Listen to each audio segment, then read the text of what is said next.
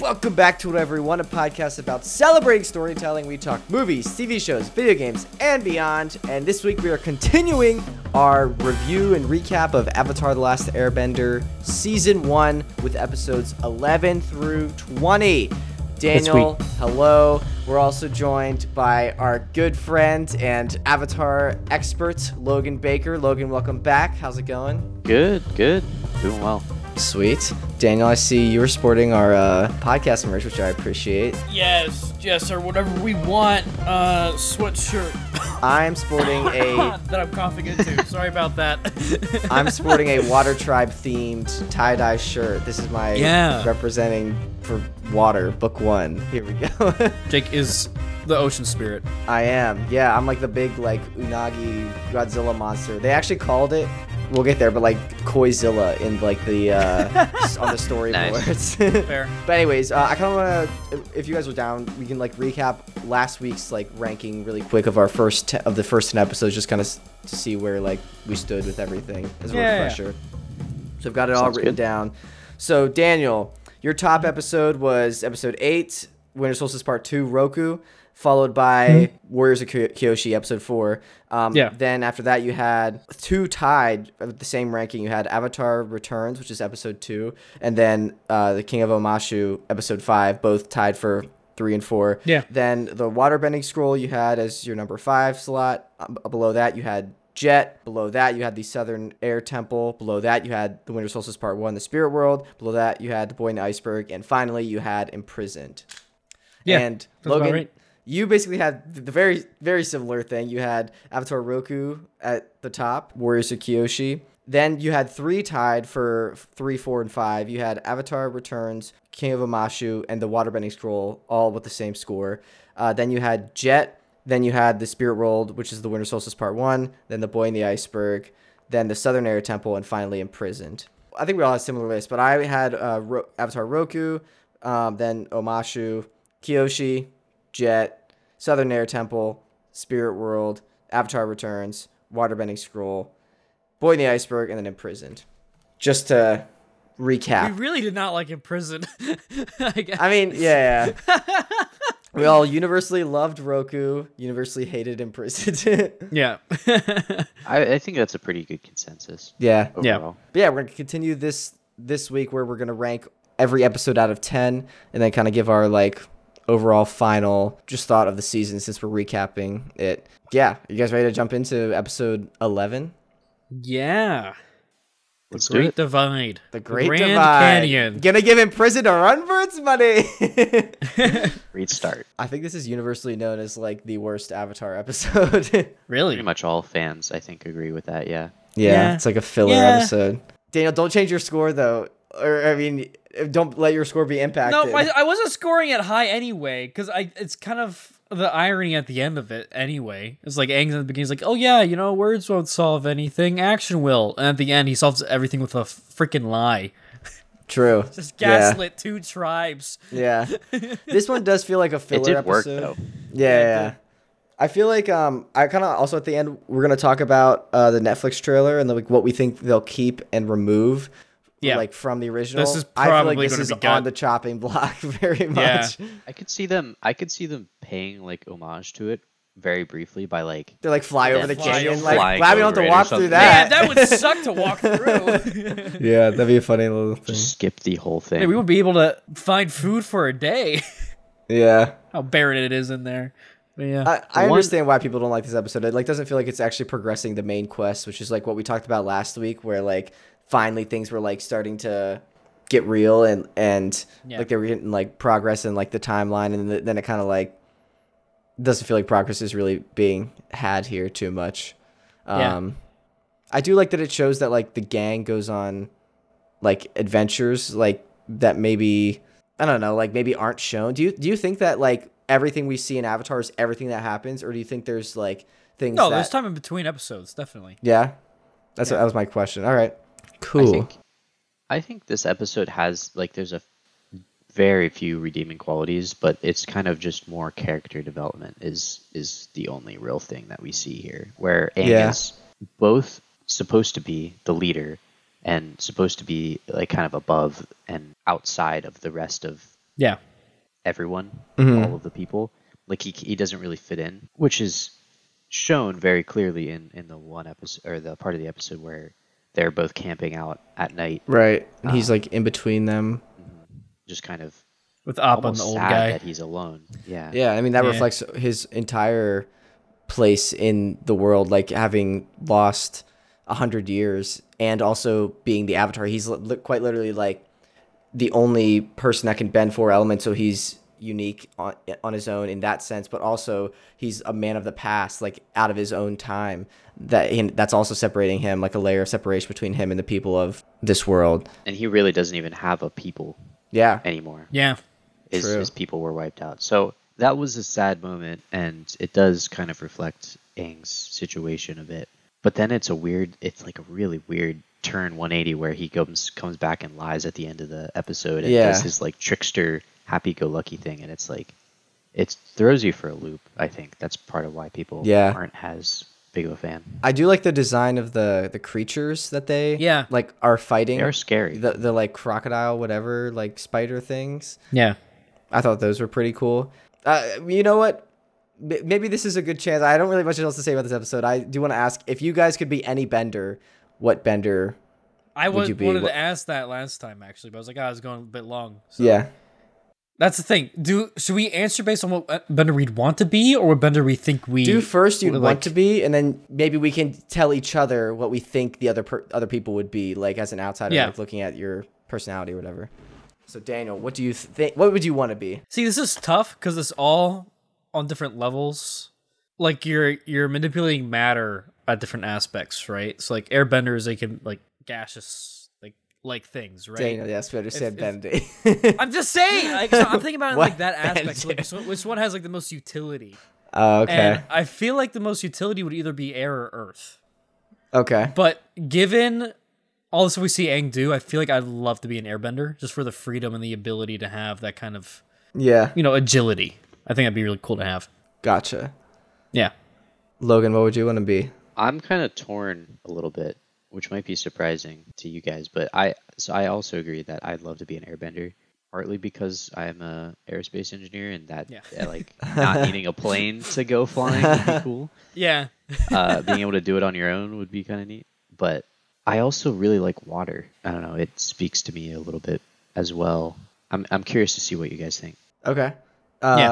We'll get, but just I think I personally would want to be Earth. Like I've always wanted to be Earth. I like book 2 Earth the most, but like I think it's so cool that you can just like you could make like a table and chair out of like Earth and you just never need to have another seat like ever. Which is so cool and just but think about how to be lazy with it. That's no, but also just like the power of it and like I just think it's and also I feel like there's like Earth. I mean, I guess this excuse doesn't really make sense because there's air everywhere, but like there's Earth all around you, like on the ground and stuff, and like there's always an abundance of Earth. So maybe I'm swayed because I don't see a ton of airbending because the airbenders were wiped out in the show. So I'm like, oh, the Earth Kingdom's the most powerful because there's so much Earth all around.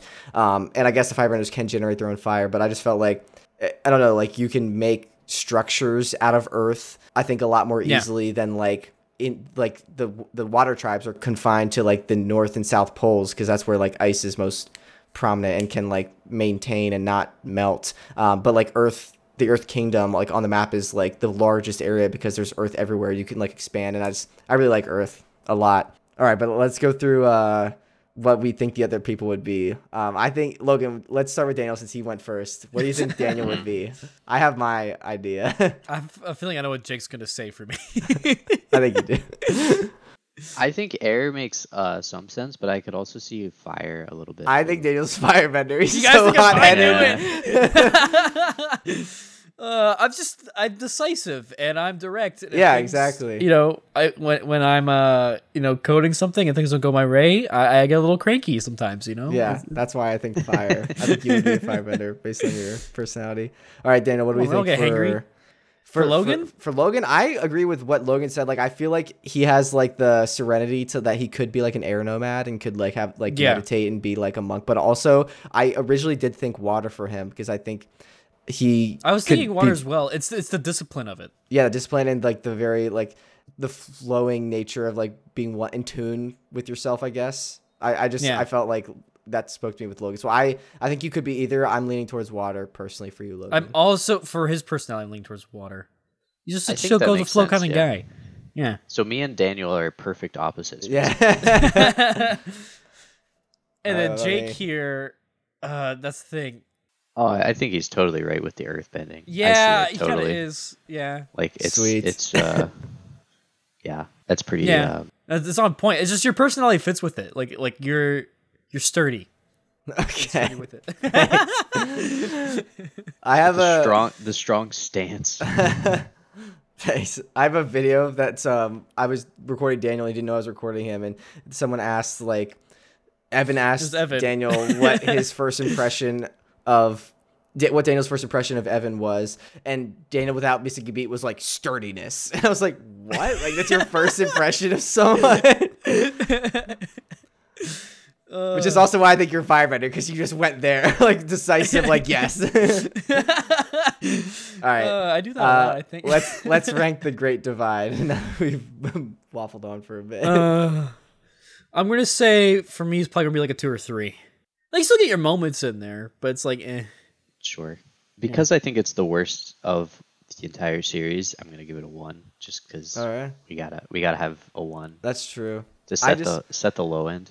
I don't know. Like I there are like some redeeming qualities to it, so I feel bad like giving anything a 1 just because I know so many people like worked hard on it. So I personally am gonna give this a 4, and I know that maybe like skews my scale personally, since that is probably gonna be my bottom, but I still think there are good elements to it. And I hate just like diminishing all of that. So I'm gonna give it a 4.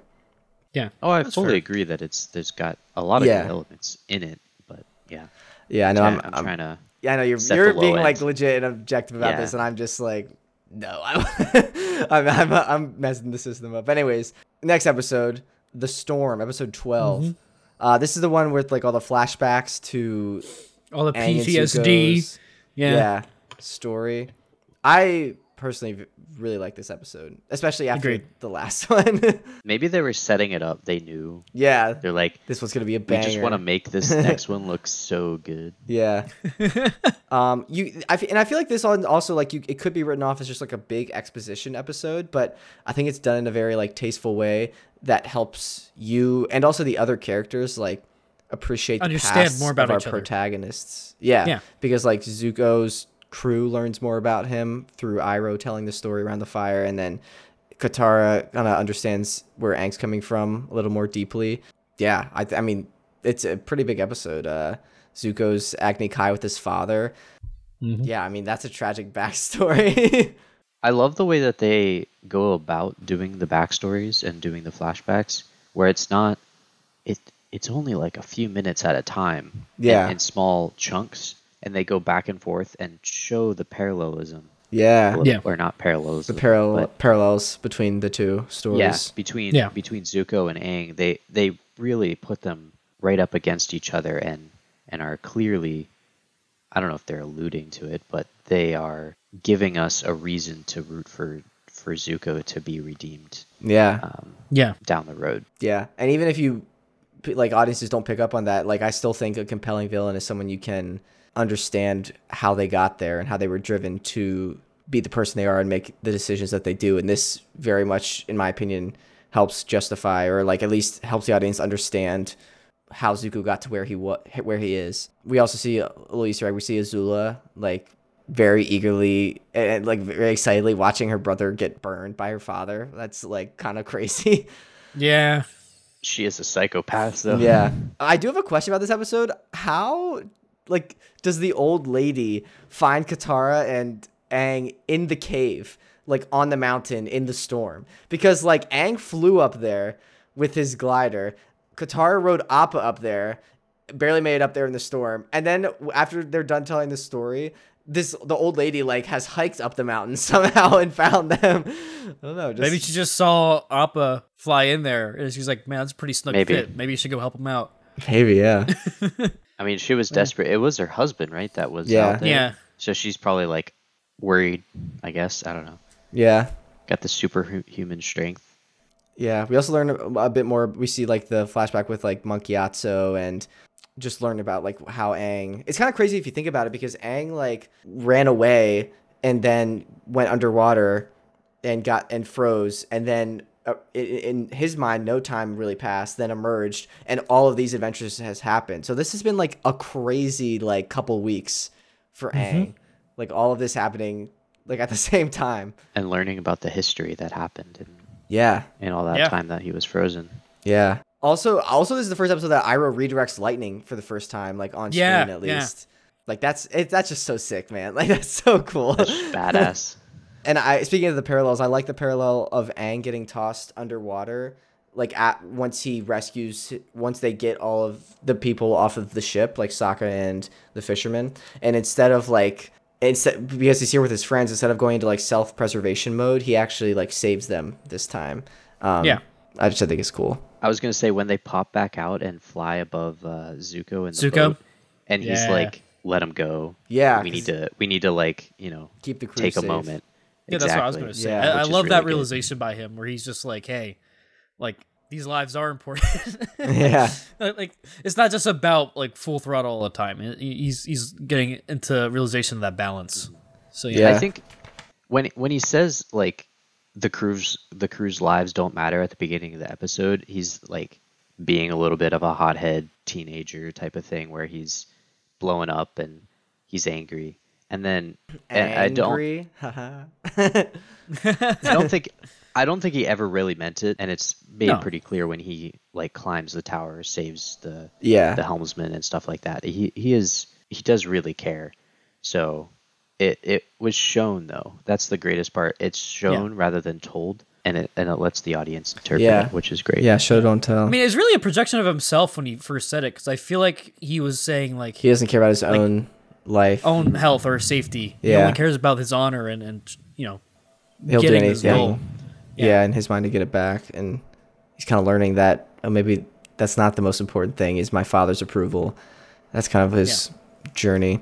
I also just like the overall lesson of this is about like not getting hung up on the past and like what could have been, but like focus on what you can do and work on to accomplish now to change things. And I think that's just such a good lesson for a kid's show. Like, what? All right, what's everyone's rankings for this episode? Look, what do you think? I gave this one an 8.5. All right, nice. Daniel? I think it's really well up there. I had it 8.1. I say that like I knew it I had beforehand. I literally 8.1 just gave it too. that. I have 8.1 too, and I'm not copying you, Daniel. I already had it written down. Nice. But anyways, next episode, we got The Blue Spirit. Yes. I like this one, I dude. love this episode, dude. This is like, oh my gosh, man. Logan, you have with you like the art book, the Art of Avatar book that has a lot of cool info about this, The Blue Spirit, right?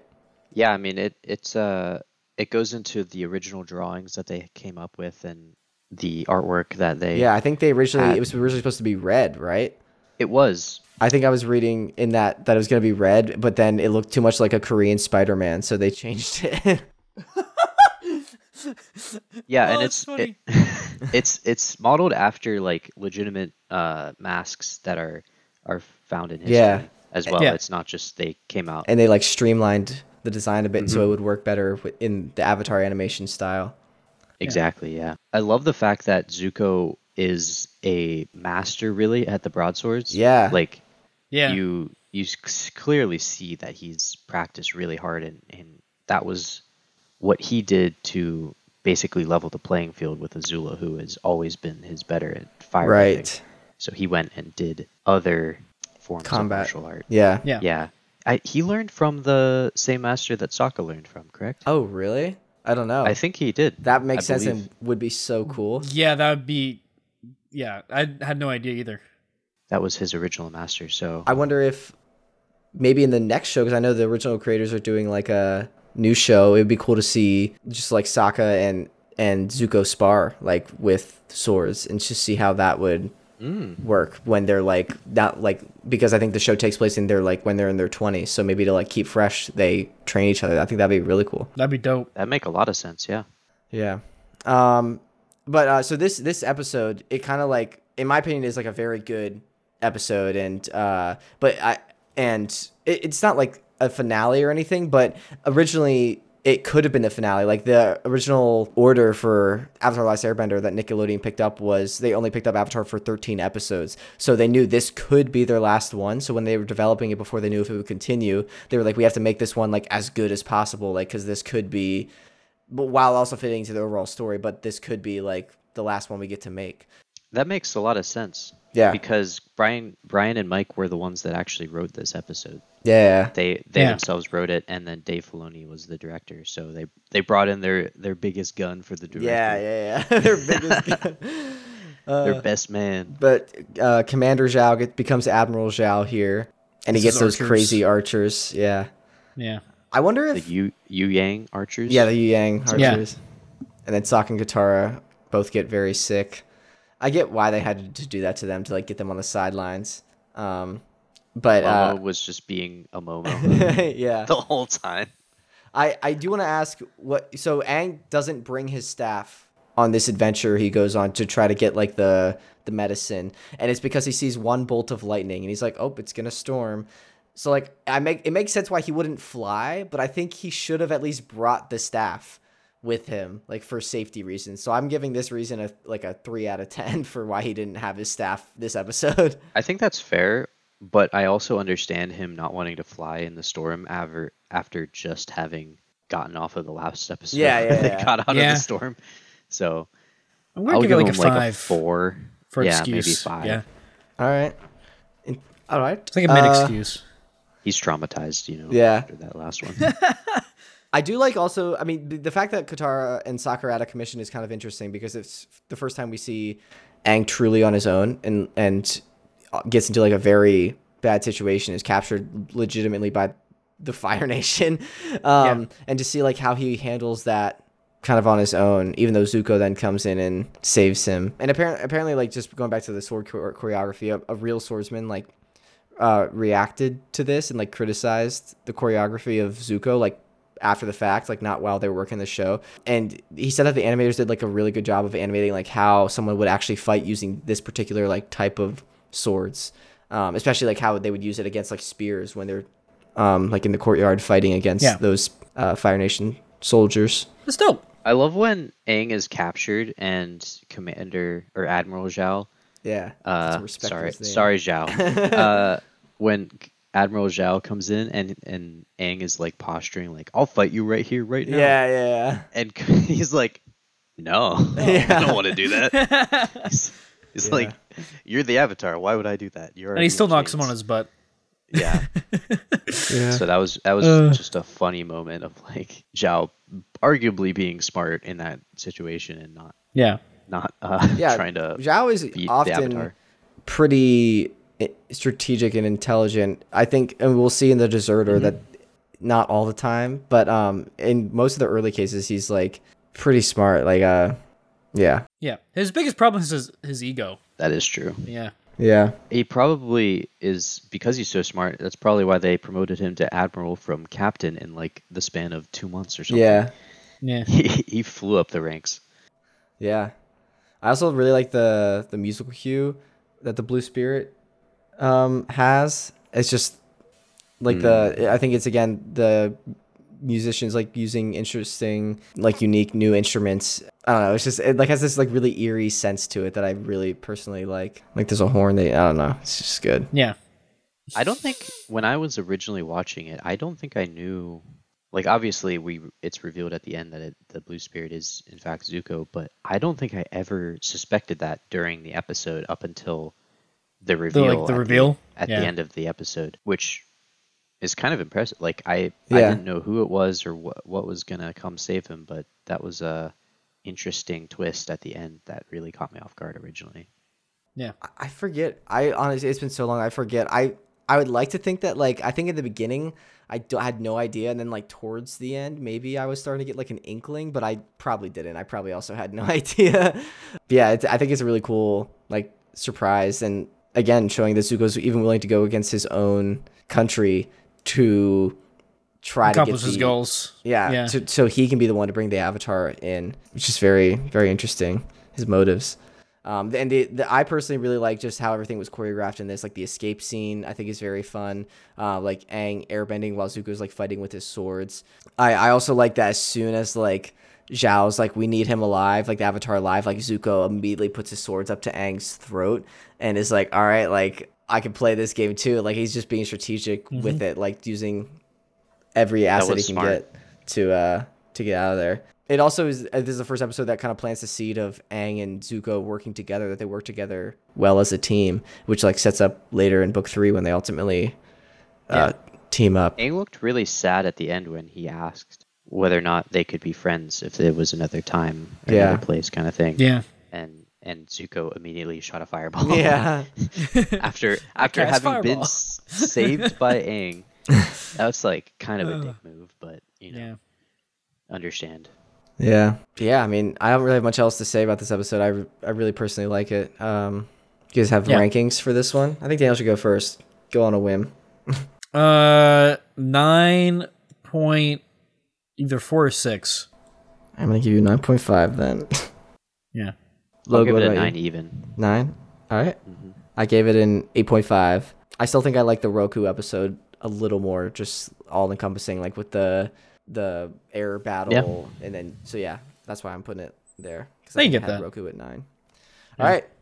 Next episode, we've got the Fortune Teller. This is the one where there's the volcano at the end and like the fortune teller lady, and they talk. I don't think I liked this one as a kid as much. I remember not liking it as much because it was all about like love, and it was really focusing on like the Katang relationship, which again I wanted to have happen, but like I was a kid and I wanted action too. And it like the first like third of this episode is like Aang just like wanting to kiss Katara basically.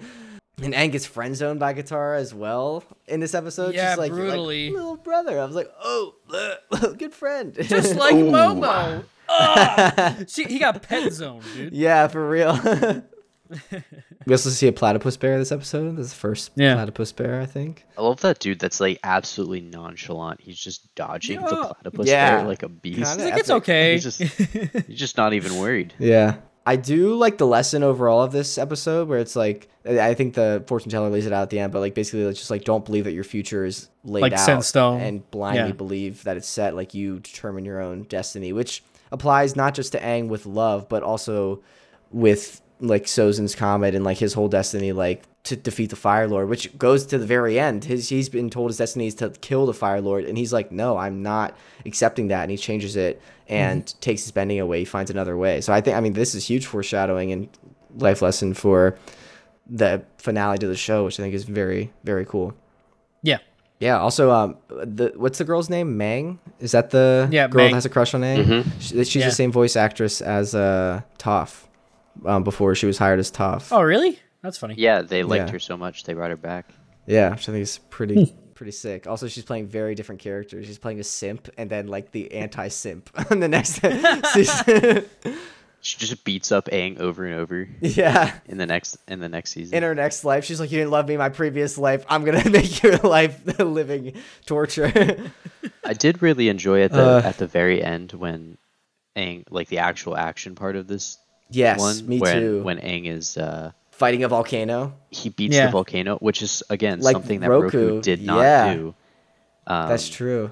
Aang was able to do it with his airbending, actually. He does his airbending, but also I think it's also because Aang has, which is a big theme of the whole show, is that like Aang has a support group. Like he has, he has Sokka and Katara, and then because of them, they get the whole town on board. So it's again kind of showing like you don't have to do everything alone, which is a big theme of Avatar.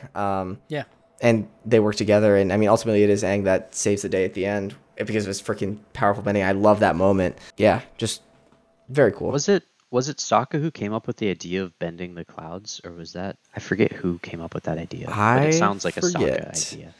Yeah, it might have been. I thought it was Aang. Maybe that was like it's like no, water I thought it was Aang. Water and air. We can control these Katara, and she was like, yeah. I don't know. I could be wrong. Either way, it was a really clever idea to basically use the fortune teller rather than going against her. Yeah. So use her to persuade. Use their blind trust in her. Yeah.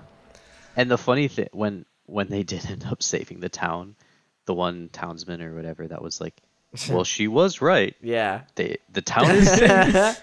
And Yeah. Sokka's just like, oh my gosh.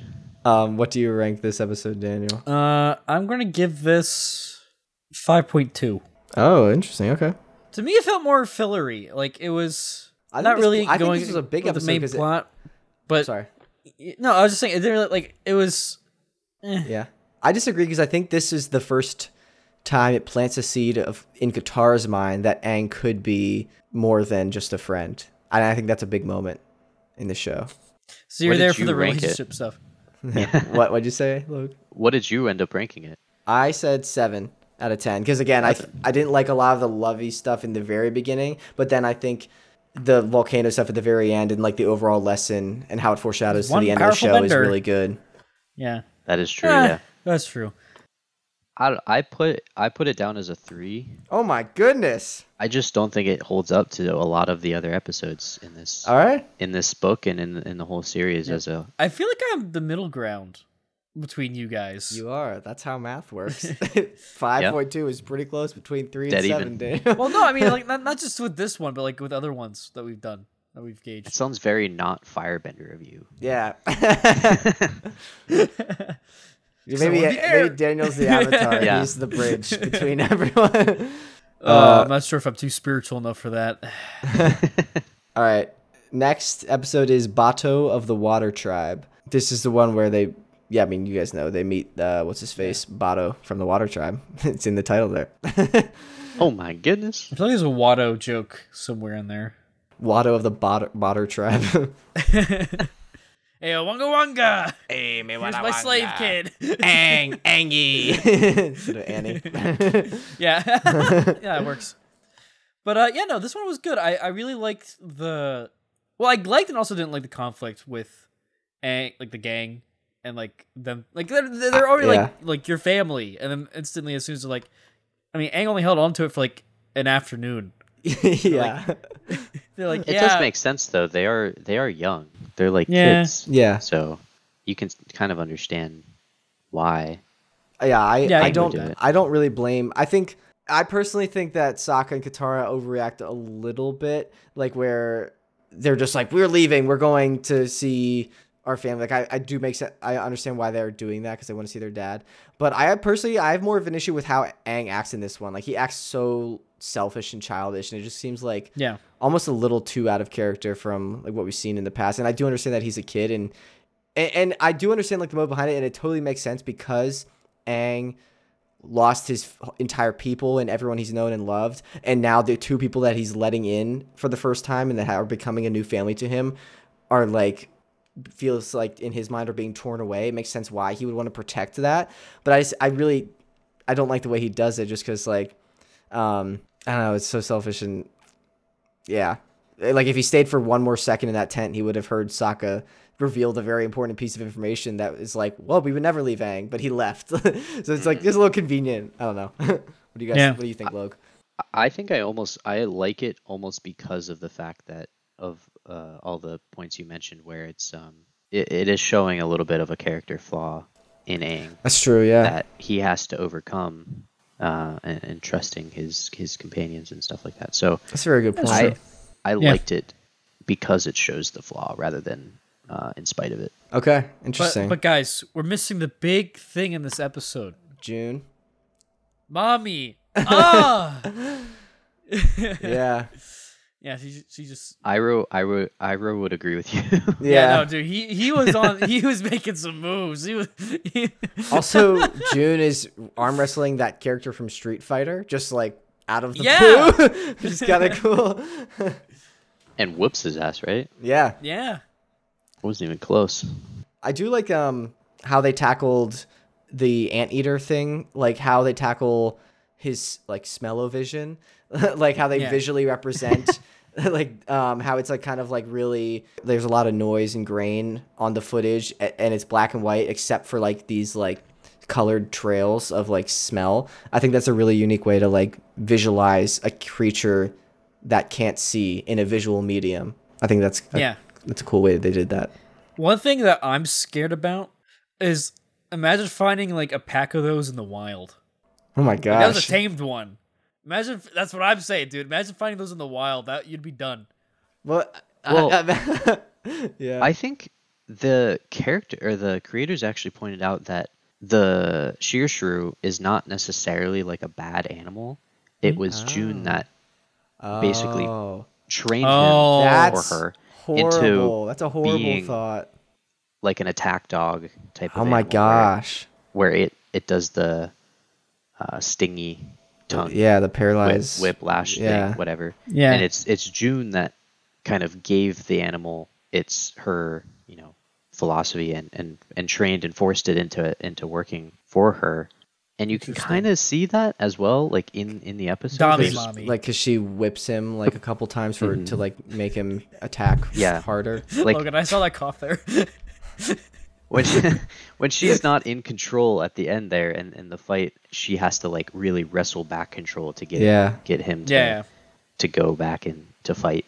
So it's not necessarily like they're inherently evil animals. I believe that was the intent of the episode. Interesting. Like, they didn't want the animal to be evil; it was the person. Yeah.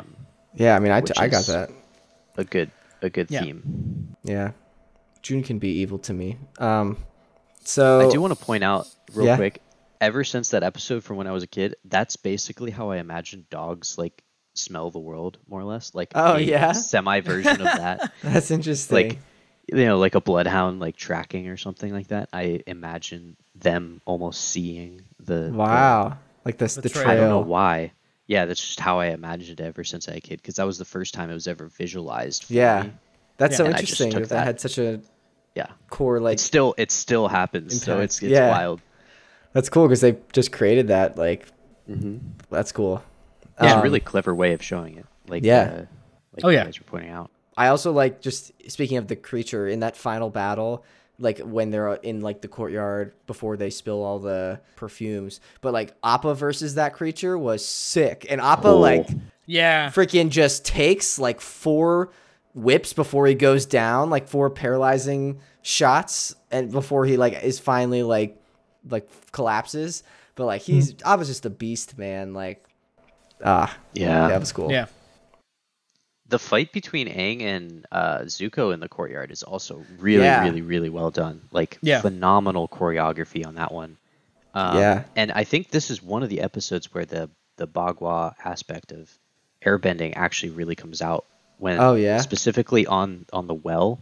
Yeah. Remember, he was basically dodging Right. and Oh, yeah. doing the circular pattern, which is the inherently Bagua like aspect that they were trying to perform and show. That's cool. So that was a really cool. I like rewatching that, knowing that Like the was origins. the intent. Yeah. And Yeah. I think it really came out well in this episode. Yeah. That's awesome. We also had before this, sorry, but Sokka like does the ice dodging thing, which is cool that he finally gets to do that. I really like I've talked about this before in terms of like pacing out a fight scene, but I like how Avatar also like gives moments to breathe between like all the action. Like if they come from action to action to action, like it can feel a lot like very overwhelming for an audience. So it's usually good practice to like pace it out. And I like how Iroh was kind of like a vessel for that in this. Like whenever like you cut to like Aang and Zuko fighting, or like June and the creature versus Appa or something like that, and then you cut to Iroh who's like stealing perfume, for a second.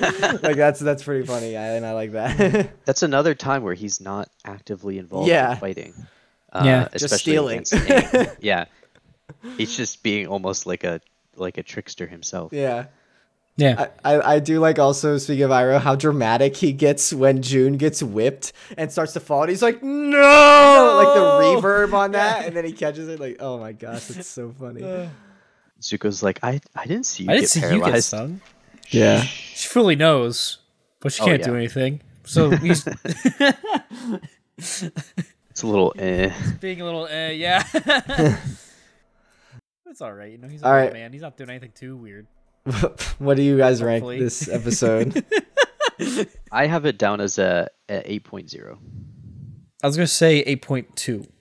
I had it low, like I had a 5.5, but I think I want to reassess because of everything you said. Like I think I was being too hard on Aang's character flaws. If I frame looking at it like it's an intentional character flaw that like that he has to get over. I do like that idea of it. In my mind, still, it still felt a little like heavy-handed, but which I guess it is a kid's show.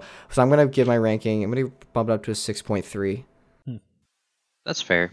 I can understand not liking that part or not liking how they went about doing Yeah, it. like how I like the idea of it, but I think the character execution was just for me, not for me personally, I guess.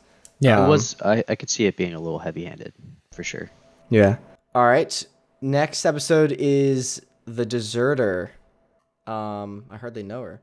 This is the one where Aang starts learning firebending from Zhong. This is a big episode. Yeah, It is. he starts freaking learning firebending. I personally really like this episode. Just Agreed. gonna say that up top. It always makes me hungry for fire flakes, dude. Yeah, I do like, just speaking of the Fire Flakes and like they go to the Fire Days festival. I really like that we finally see a small piece of like the culture from some of the citizens of the Fire Nation, because all we've seen so far is just like their military force. Like I really like that. Yeah. We actually see some normal people in their population. And also I think it's interesting because I think this is in the Earth Kingdom that the Fire Nation has taken over. So I think you can kind of see in their architecture, like there's a lot of them are Earth Kingdom buildings, but have been like outfitted to fit the customs and cultures of the Fire Nation. So it's like an interesting like blend. Yeah. Which I think is interesting that they even thought about that, and then like we're seeing that represented. I think that's a really cool just idea that you don't really see in a kid show, like a festival in like a taken over town from like a military like attack. It's one of their colonies in the Earth Kingdom. Colony. That's the word I was trying to describe.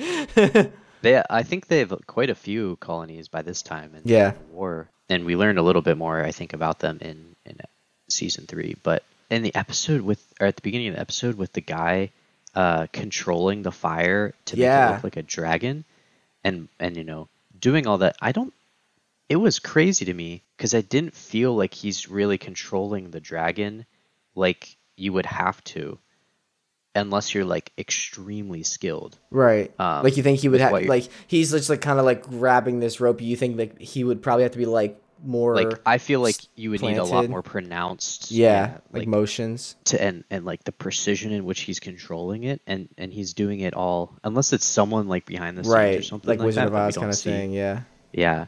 Oh, we did get like the confetti or whatever after Aang like tore it up, so maybe it was some kind of contraption as well. Yeah, maybe it was like a controlled firework or something. That was like or like maybe a timed like show, like something. Yeah, that's a good point. Maybe he can just kind of like direct it, but it's not. Yeah. He has like a firecracker he just has tied to like a rope basically, and he's dragging it around. But that's like, I think the first time that we see firebending not used for like warfare or something like that. It's used for something cool. And it's fitting that this episode would be the first time we see that firebending is not all bad. Again, and this also goes back to the themes of black and white. Like we see hints that like firebending doesn't have to be used for evil, that they're like, and we eventually learn with the Sun Tribe, Sun Warriors, whatever they're called, that like there's beauty in it. It's like fire is life and power and everything, and light. But just going back to again the themes of not everything being black and white, you might be inclined up until this point to think that like all Fire Nation people are bad, but here we learn that like Zhong deserted, like he didn't agree with like the Fire Nation what they were doing, so he left and is like quote unquote like a good Fire Nation person, I think that's interesting. And even the townspeople aren't necessarily bad either. Yeah, they're just living their life. Just living. They're people. Living like Larry. Yeah. They're having a good old time at their festival thing. What was the festival for? Do you remember? It was just the Fire Festival? Fire Days Festival is what it was called. Okay. I don't know if it was like some sort of here comes the full sun. moon or something. I don't know. Maybe. Well, it wouldn't make sense if it's the moon, but yeah. Yeah, they're like, okay, the moon's out. We have to produce as much fire as possible to protect ourselves. To counteract it, yeah. I think it's interesting also that Zhong like can tell just by the way that Aang carries himself that he has not mastered water and earth. I personally just really like Zhong as a character, and I think it's just, I don't know, interesting. I think it's interesting that we see Aang actually like struggle with an element here for the first time, because he's kind of been picking up waterbending pretty easily, and he's already an airbending master. And I think I like the idea that like he's not just gonna waltz through mastering these elements like super easy willy-nilly. Like he's gonna have some challenges to get over, and he creates a challenge. Like mentally he doesn't want to firebend because he hurts his friend because of it in this episode, which I think is just a really interesting idea. I liked when Roku came out and basically told Zhong that he was gonna teach Aang fire. He's like, I've done it before, I'll do it again. Like, and it goes to show you that even the Avatar spirit inside of it is not perfect either. Right. Like they weren't following the rules of like doing it in order. Yeah. And doing cycle. It as it had been. He was trying to skip steps, and I guess like the Roku was wrong in this case, which is that's cool because I feel like Roku was possibly like dangerously on track to become seen as this like omniscient like prophetic god-like figure. And it's cool that like the creators like knock him down a peg, like nah, like come on, man. I also just like Zhang how he explains the philosophy of firebending, but right before that Roku scene where he talks about how like fire is the most destructive element, and that like water will flow and not harm anything. Air doesn't do anything. A rock will not move if you don't touch it, but fire left out of control will just burn and destroy anything in its path. And it's also cool that reflects like that. I think it's cool that the creators of the show decided to make the Fire Nation the bad guys, because it's like Zhang said, like arguably the most destructive element, and that's like scary for a villain to be from that nation, you know? Yeah. And it alludes that they've lost control. Like, it wasn't necessarily always like that, but they lost control and became too ambitious, and now they're destroying everything. Yeah. In exactly the way that Zhang talked about. Yeah. But also at the same time, it's interesting to see like this philosophy that he has and why he's not meant to teach Aang. Yeah, I agree. Because I feel like I think Zuko and ultimately like what they learned from like those Sun Warrior tribe is like a very good like philosophy for Aang. And I feel like Zhang has almost gone too far and is too scared of the power of fire now. Yeah. But he still has good ideas and core ideas. Like I think his first lesson when he does start teaching Aang, he says like focus on the power and the heat from the sun. And that's ultimately what Zuko and Aang learn to like use as like a source for their firebending. Yeah. The beauty of fire. True. So I think that's cool. Also the connection that Zhang has with Zhao, Admiral Zhao now, is interesting. That was pretty interesting. I also think when Zhang talked to Katara after she got burned, and he was basically saying that firebending is a curse. Yeah. More than it's a ability. Right. It's a curse that he was given, and he wished that he had the ability to waterbend. Like you were saying, I don't think that's the right philosophy for a teacher. Yeah. But for a teacher especially in general, for Aang. For sure. Yeah. But it's a great point. When he was like enforcing the control aspect of it, which is good, but it then comes kind of back to bite Aang in later episode when he's learning firebending. He's almost too much control. Yeah. He's too scared. Let the fire get big enough to hold. So right. Yeah. So yeah, and that's a lesson in itself for the later episode where like you can't let your past fears dictate. You have to like kind of let go or like move past that to grow.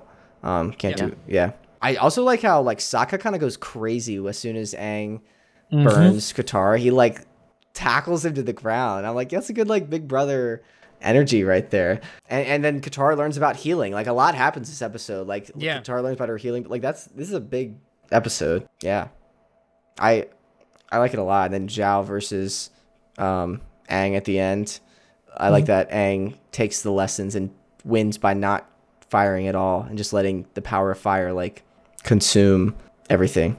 Yeah. That was pretty I thought you were gonna be like the boats. Yeah.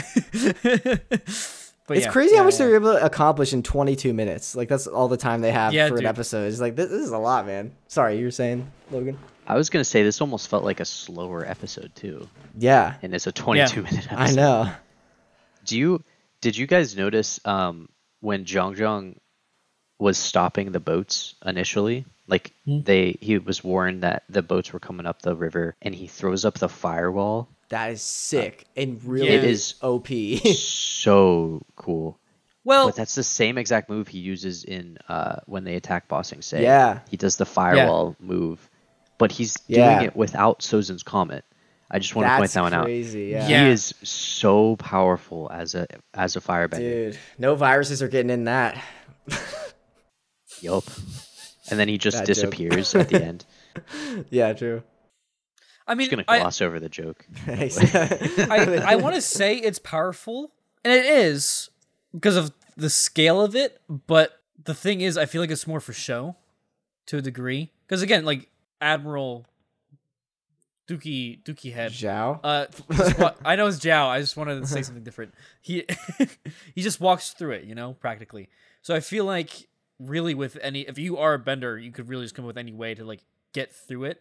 But it's not You know the what I mean? boat 'Cause, from like, getting there, though. Well, yeah, that's the thing. Like if there's like something that's flammable, it will still stop it. But like, you know what I mean? Like if you're like I feel like that's trying to get through. any inflammable object is a good counter to firebending. That's fair. That's fair. I mean, Zhao's basically countering it. You see Yeah. the same thing when, Yeah. like the Agni Kai, for example. Yeah, where when Zuko where tries to, or in the Zuko's final Agni, blasting yeah. him. Yeah. And oh yeah, Zhao is just like pulling it aside and pushing it. Or maybe it's Zhao. I love the animation they do when like fire Disperses. like firebenders disperses fire and like the way the flames dissipate. I think that's such beautiful animation. That takes so long to animate. I so know. well done. It looks so Just good. fire in general is Yeah. so well done in this. Yeah. Yeah. All right. What do you guys rank this one?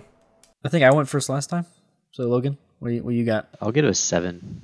I was gonna say like an 8 even. I have 8.6. I love this episode, dude. Why am I always in the middle of you two? All right. Episode 17, The Northern Air Temple. This is one of my favorite episodes. It's funny because Jake called me as he's getting out of work or something. No, wait, you I was were getting out leaving of church. Yeah. Yeah, and he's like, "Yeah, so you good for today or whatever?" I'm like, "Yeah, I'm on the part where Aang is showing this crippled kid what he can do, and what can he do? Run, Runs. Yeah, that's kind of not cool way. Savagery.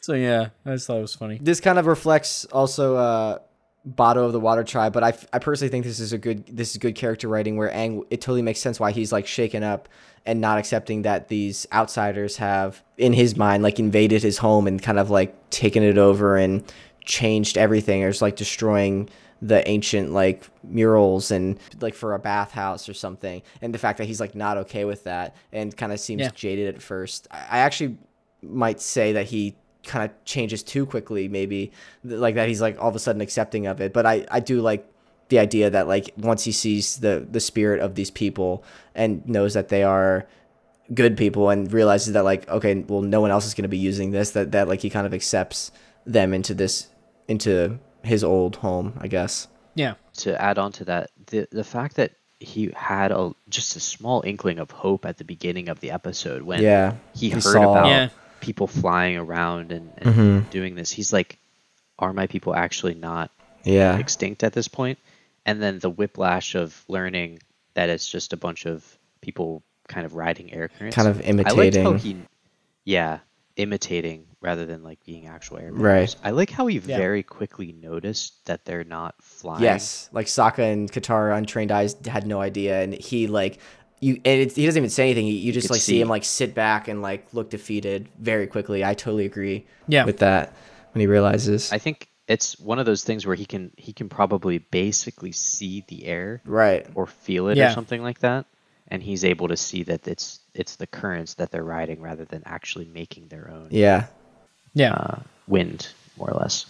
I like just kind of generally this touches on big themes of like tradition versus like industrialization and like progress of technology and what to keep and what to embrace from the future. And it's just really interesting. That also kind of carries into Korra because like they have like a huge industrial revolution between this time and the future. Speaking of just like industrialization, Daniel, I talked to you last time about recommending Hello Future Me, but I watched a video where he talks about the industrialization within the Avatar universe and how the Fire Nation had like an edge in the war because they were like some of the first people that could utilize like the production of metal because the way they are set up, they're set up on a bunch of volcanoes, which volcanoes typically have large natural deposits like the surrounding islands of like ore and iron and metal and like aluminum and stuff. So they were able to like harvest that and build these like they eventually build like the giant metal blimps. But in this episode, we see the first like hot air balloon with like a metal furnace kind of thing, and so they kind of had an edge over the rest of the world because of that. I mean, not just that geographical location. Their navy, dude. Their navy, honestly, is their it's probably their strongest thing because it's like you see even with the Water Tribe, both north and south, they're still using like old like wood style boats. Yeah, Katara and Sokka almost get murked in episode 1 when their canoe gets crushed.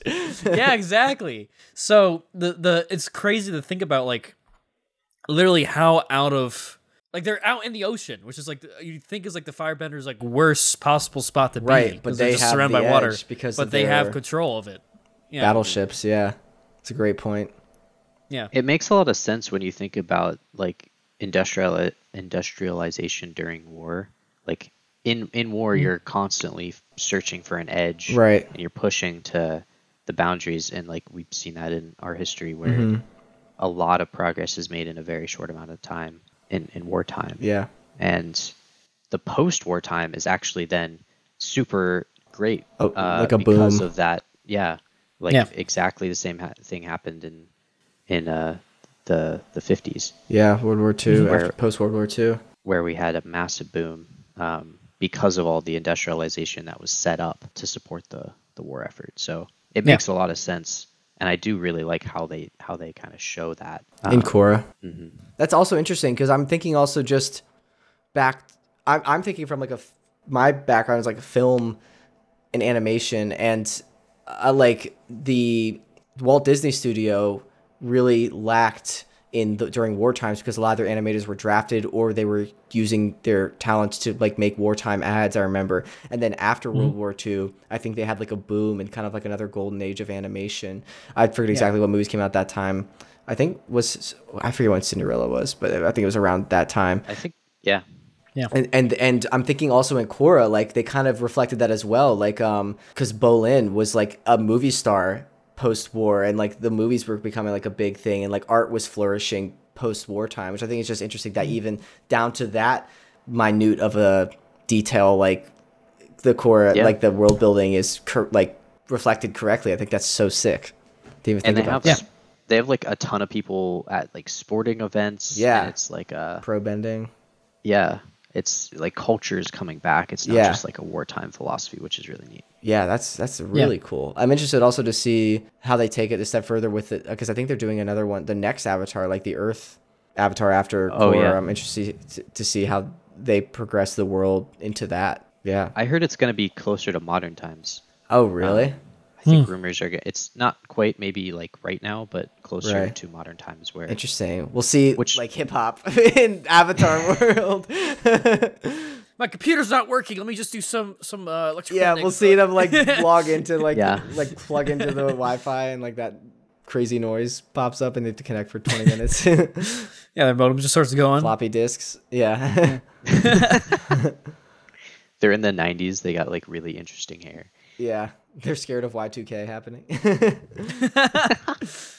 All right, but back to the tank, back to the Northern Air Temple. This is a big episode too. Like, there's a pretty freaking huge battle at the end. Like we see like a huge Fire Nation force go after these guys, like the tanks and the army, and then they do all the slime balls. I like that Sokka like uses his strategic mind again. We see some more of that to strategize and also just like help with the engine. It was really cool seeing him work with the mechanist. Yeah, I agree. Yeah. It was a fun time kind of watching them play off of each other and do all their mind bending. Yeah. Yeah. They're inventing and stuff like that. Yeah. I love that term now, mind bending. Whenever you get a good idea, I'm mind bending. It sounds almost like Jimmy Neutron for some I was reason. just thinking that Brain like, blast. Yeah. Yeah. That's a mind bending trick or ability. A key detail I really like from this episode is that although the Fire Nation lose the battle, they take the destroyed, almost blimp. destroyed like balloon, like hot air balloon, and are gonna learn from that and like create more weapons from that. I like that. That's not necessarily like an entire defeat. It is absurd how fast they turn those around. Into balloons, and also Go then the from blimps. a hot air Friggin' to a blimp, the Zeppelins, which like, is totally different. Yeah. Like Yeah. they're not the same, by the way. They're Maybe they were already completely working on different. it or something. I don't know. I don't know. They're like, oh yeah, this is a great idea. Let's turn this around into a fleet in like 6 months Yeah. or something. It's absurd, but it is Yeah. it is a good idea. I liked when Sokka dumped the engine or the furnace into the crack in the. He does it without a second thought. It's pretty crazy. Well, he really didn't have time to think about it. First major war crime, nuking an air temple. He just blew a face of a mountain off entirely. Well, I Like, think it also a is war gone. crime is using like the opponent, and according to the Geneva Conventions, is using like an opponent's like insignia, like against them, and they did that because they had a Fire that is true. Nation like, like thing Yeah. on them. So Kazaka committed multiple war crimes already in its episode like 16, 17. The amount of times. So Aang is like super hardcore pacifist. Claims he's like, I'll never kill a fly, kind of. And then he kind of like person. avalanches He all of murdered this. so many people. avalanches They're sends all people, dead. like down the mountain, just They're off cliffs. Yeah. Very dead. He's pacifist until they come to his home turf. Then he's like, all bets are off. He's like Monkey Atsu. He's just like murks Yeah. them Yeah, for real. all at once. It was really fun watching all the airbender or like the air flying people. Not Air airbenders. users. Yeah, We'll call them air support. Air support. Yeah. When they were flying in and dropping bombs and stuff like that. It was cool watching that and the tactics of having air support. They have the Being high able to- ground. They do. The Obi-Wan did. Katara also it's cool seeing her progression again of waterbending. Like she now takes down like some tanks with ice. Like that's pretty impressive, considering like beginning of this season she couldn't hold a fish. You know, it's also crazy to just see her growth throughout. That's a good point, especially when she gets to the freaking to Paku next Northern episode. Water Tribe. Yeah, Let's rank this episode and talk about Paku. And Yeah, all yeah. of them. Yeah. All right, what do you guys rank this episode? I have it down, I think, as a 7.5. All right. I'm gonna say 8.1. I think it's just above the Deserter a little bit. What'd you I say, would agree Logan? with that. 7.5. 7.5, yeah. All right, I'm now the Avatar mediator because I said 7.7, so I'm in between you guys now. Nice. Take that, Daniel. I think this episode we've all been really close together, I think. Yeah. Except for Yeah. was it the fortune teller one? I was think that 14? Yes. Yeah. Yeah. Yeah. Well, Other than that, and one, we also were I pretty was a little close. lower than you guys on Bato. yeah. Oh yeah, yeah, that makes sense. All right, we're finally at the Water Tribe. I think this is a cool couple of episodes. I mean, this first one's called episode 18 is the Waterbending Master. This is a cool group of episodes I was reading in the Art of the Avatar book as well, but because they knew they were going to be here for 3 episodes, they actually had a lot of time and spent more time like fleshing out the locations of this one, like designing like the ice palace and all of that, because they knew they were going to be here for a while, so they had more time and wanted to make it look good. So I think that's cool, and I think I came across. I really like the design of the Northern Water Tribe, the North Pole. I always am drawn to the contrast between the North and the South. Like the South is just like one little circle with like 10 families, and the North is just like a literal like metropolis. You know, And they kind of try to remedy that in Korra a bit. Like, Katara's and Sokka's village is not the only thing in the Southern Water Tribe, by the way. I know, is it really? Okay. Oh, is it No, not? it's not the only thing. There's more. I think it's just a bunch of small villages. It's okay. It sounds like based on how they describe it, but I always imagine it like Tuscan Raiders, where you got like little camps in different spots. And I thought it was just Katara's village. I honestly did. there's not big cities. It's small towns or small villages type of thing, and they're all kind of Spread out. isolated from Like each other. Eskimos. rural too. Pennsylvania. Okay, Yeah. it's the Amish. basically, where Northern Water Tribe is More centralized, like a a city. yeah, like a Philadelphia. Oh man. no, not Philadelphia. Anything but that. I really like also just the design of the Northern Water Tribe. Like I really like how, again, going back to how you use bending to like build like your infrastructure around you. I really like their system of like aqueducts they use to like, and like canals, since like well, I mean all the Venice like canals, but also the aqueducts, and just like how they freeze and unfreeze water to like raise and lower the levels to like allow boats to come in. Like I think that's so sick, so creative. Yeah. They also do something kind of similar, I think, to the earth bending that we saw, where they are like bending the walls of ice together. Yeah. They're almost able to use it like earth bending, Yeah. even because it's ice and it's water based. Which is why I would think earthbending's more cool, because I don't want to live in the tundra to be able to do that. Well, here's the thing. You could live in a swamp. Oh yeah, that's even better. if you want to get technical with it, ice is a rock. What? And lava is water, so yeah. Yeah. No, Jake, this is an actual thing. Ice is technically a rock. What?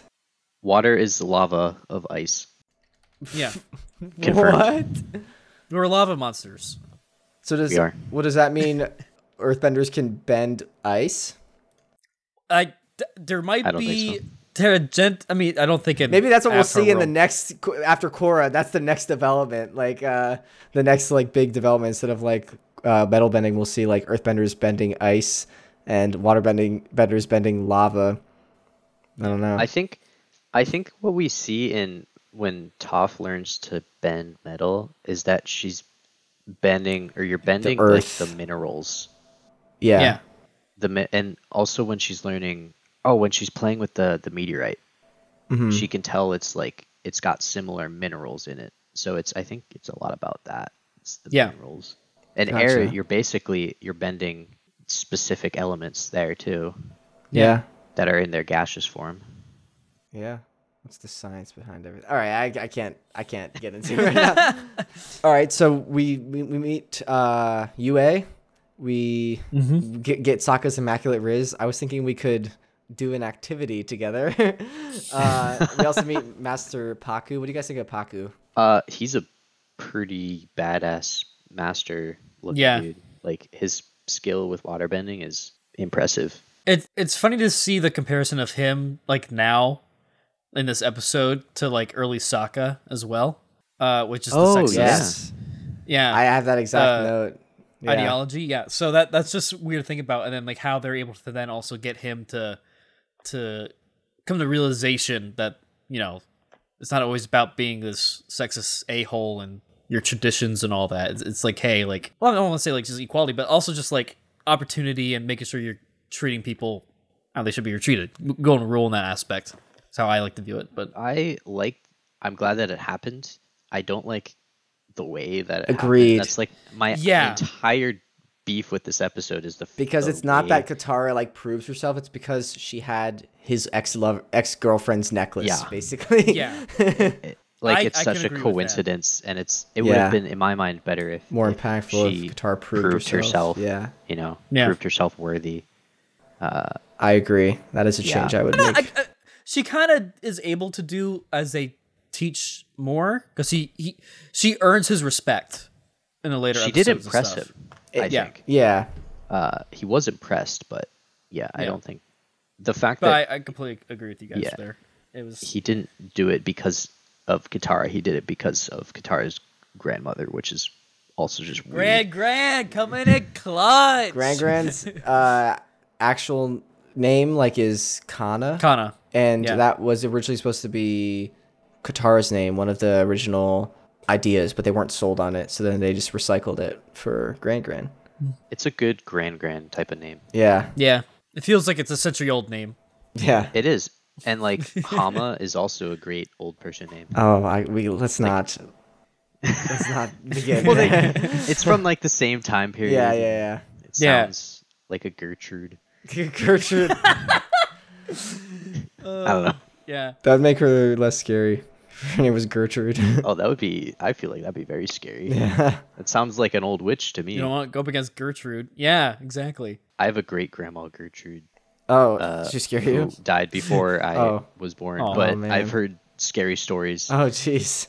She My had mom was bloodbend. like scared of her. Oh or my something. gosh. That was- June can bloodbend me. Wait, your mom was scared of You her? know what I'm saying? What happened with her? I don't know if she was like scared, but she was like, she was a strict old lady kind I of see. grandma rather than like the sweet old grandma type of. Gotcha. Yeah. I'm glad no one heard what I just said. No, I heard what you said. I just ignored Okay. it. So But I also concur. So I agree, but I agree.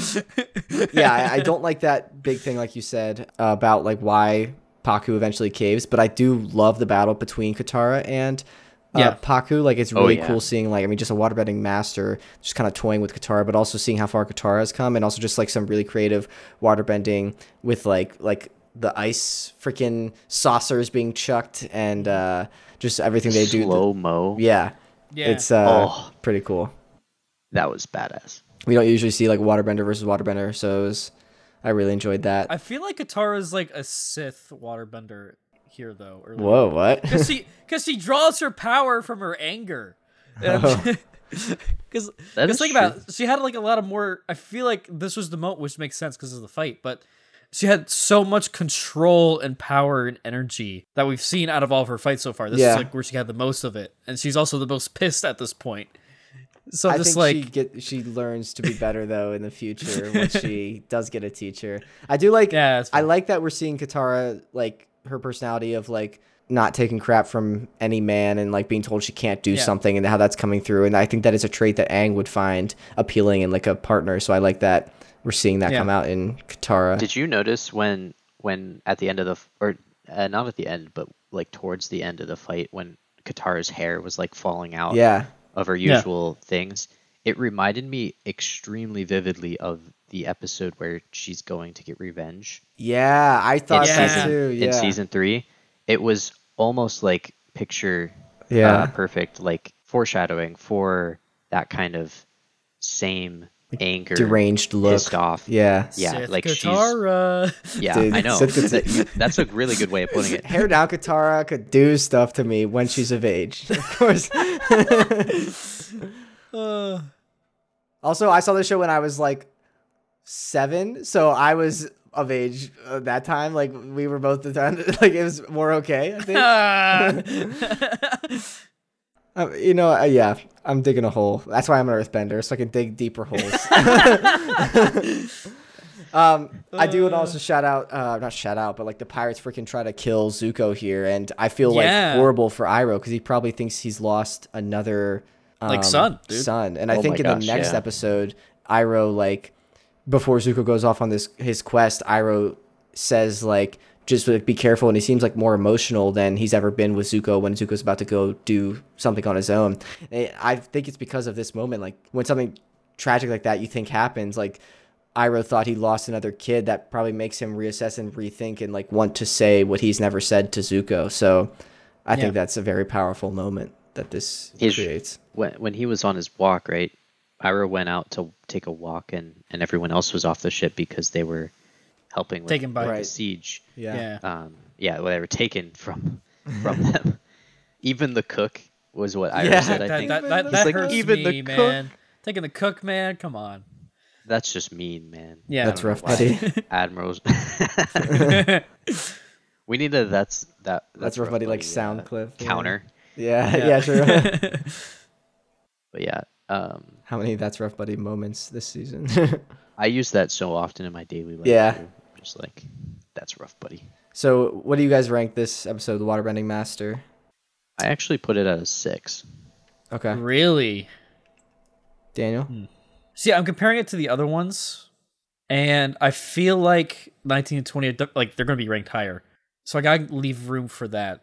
So I'm going to go as low as a 6. I'm probably going to do like a 7.8. All right, I'm the Avatar again. I had 7.2 because I think a lot of this episode I like, and I like how we're seeing, like I think at the very end we see that big shot of all the fire Navy ships, and it's just like, okay, it's about to get real. Like the finale's coming up, and like seeing that impending threat. But I think and I like the waterbending fight, but I think what drops it down for me a couple points is, again, the reason Paku agrees to train Katara is because of the necklace. That brings it down. Also, forgot to mention, Sokka and Yue's like relationship is starting, and I think it's really cool when they kiss. The moon is framed behind them, like in between them, and I'm like, interesting. Oh, I didn't notice that. Yeah. Wait, did they kiss this episode or they kiss in 19? I think she gives him like. I think it might be just like a. I don't know if it's like a full makeout, it's just like a peck, but they do kiss in this episode, or maybe a cheek kiss or something. You're right. Yeah. But right before they kiss, and when they pull away, the moon is like between them in the frame. Okay, I never noticed that. Yeah. This makes me bring up a point to what Jake said before, like your question of is there time in between episodes? I think that there is. Well, also because like we see Katara going into the next one, like she's Yeah, that's true. Katara does. But yeah. But I think that also means that gives Sokka. I think he did the moon. I think he tapped the moon. All right. Sokka canonically got some. He stole the moon. Got some moon. Innocence. Oh Jesus. All right. But yeah. Also, I think this is the episode where. Oh no, this is the next episode where Sokka goes yip. So let's get into the Siege of the North, Part 1, Episode 19. We did rank 18. We're good. Yeah. So yeah. Yep. What'd you say, Log? I was just gonna say I think 18 is basically a pure setup episode. Yeah. Which is just why I ranked lower. I think. Gotcha. Along with the Paku stuff, setting up for 18 or 19 and 20 is well worth it. Oh yeah. Yeah, I mean, like you said, Daniel, time has passed. Katara has developed some skills, and then the Fire Nation invasion begins. Like they have like the soot that snows down. Sokka immediately knew what that was. Yeah, as well. Yeah. We also get Admiral Zhao alludes to Iroh's legendary failure at Ba Sing Se. Keep hearing a little bit about that. Yeah.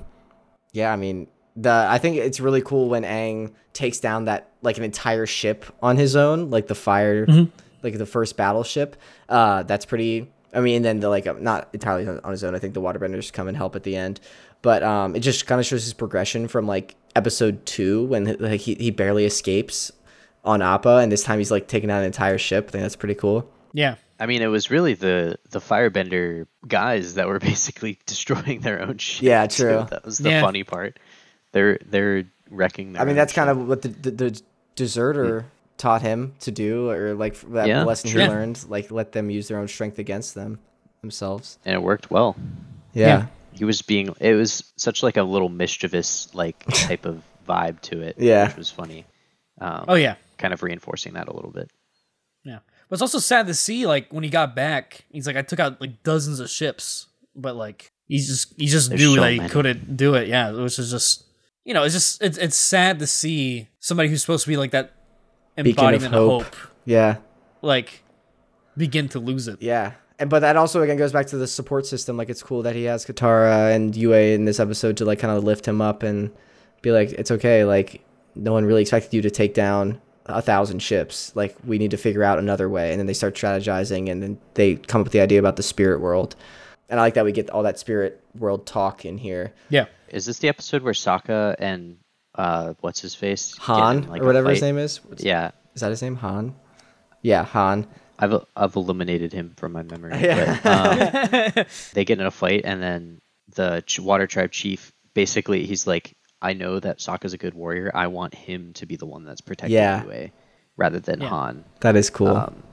So he selfishly takes him off the thing using the guise of the fight, and is sending him back basically to protect Yue, Katara and Yue. Yeah. As they're doing their thing. And then freaking Han just gets destroyed by Zhao. Oh, he's dead. He just fell 100%. onto the long metal. time. Either fell onto the metal thing, like floor below, or if he made it into Either the water, way, he's dude, frozen. that's not a good landing. That'll hurt. But one thing I love about the first interaction between Sokka and him is just the amount of experience that you're able to see that Suck has gained. Yeah. Not only from the attacks from when he was a kid, but just these from his few entire weeks trip. to get up to the North Pole. Yeah.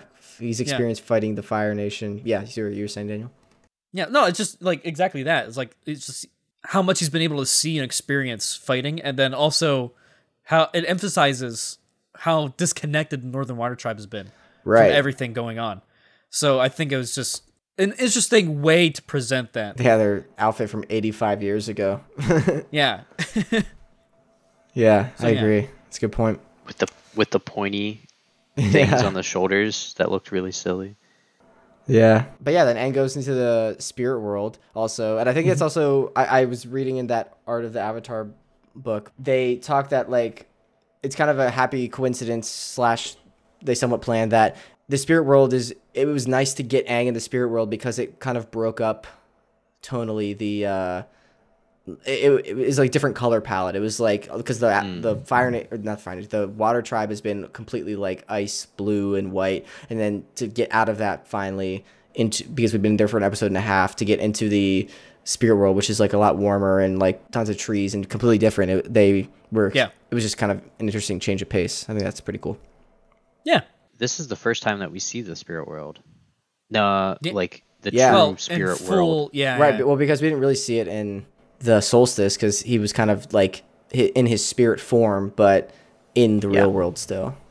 Yeah, which is interesting that there's like a close spirit world or something like that, and then like an actual spirit world. Yeah, but yeah, seeing the spirit world for the first time in this episode is really, really neat.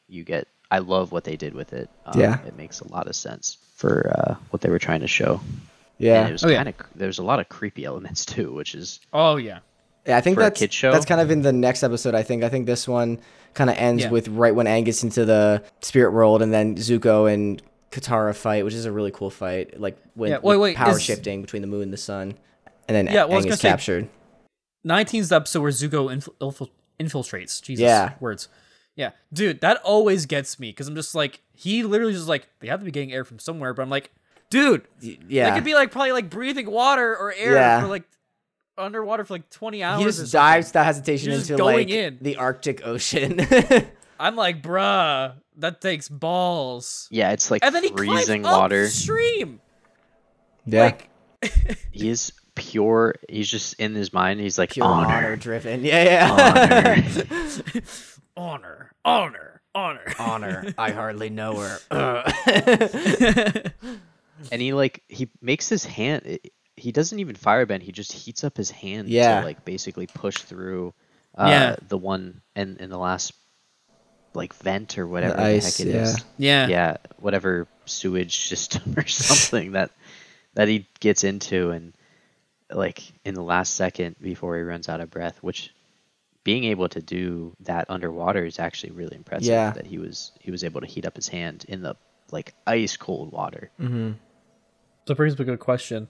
Yeah. Do you guys think firebenders, if they could learn how to like heat up water so the way it like becomes gaseous in their like lungs or something?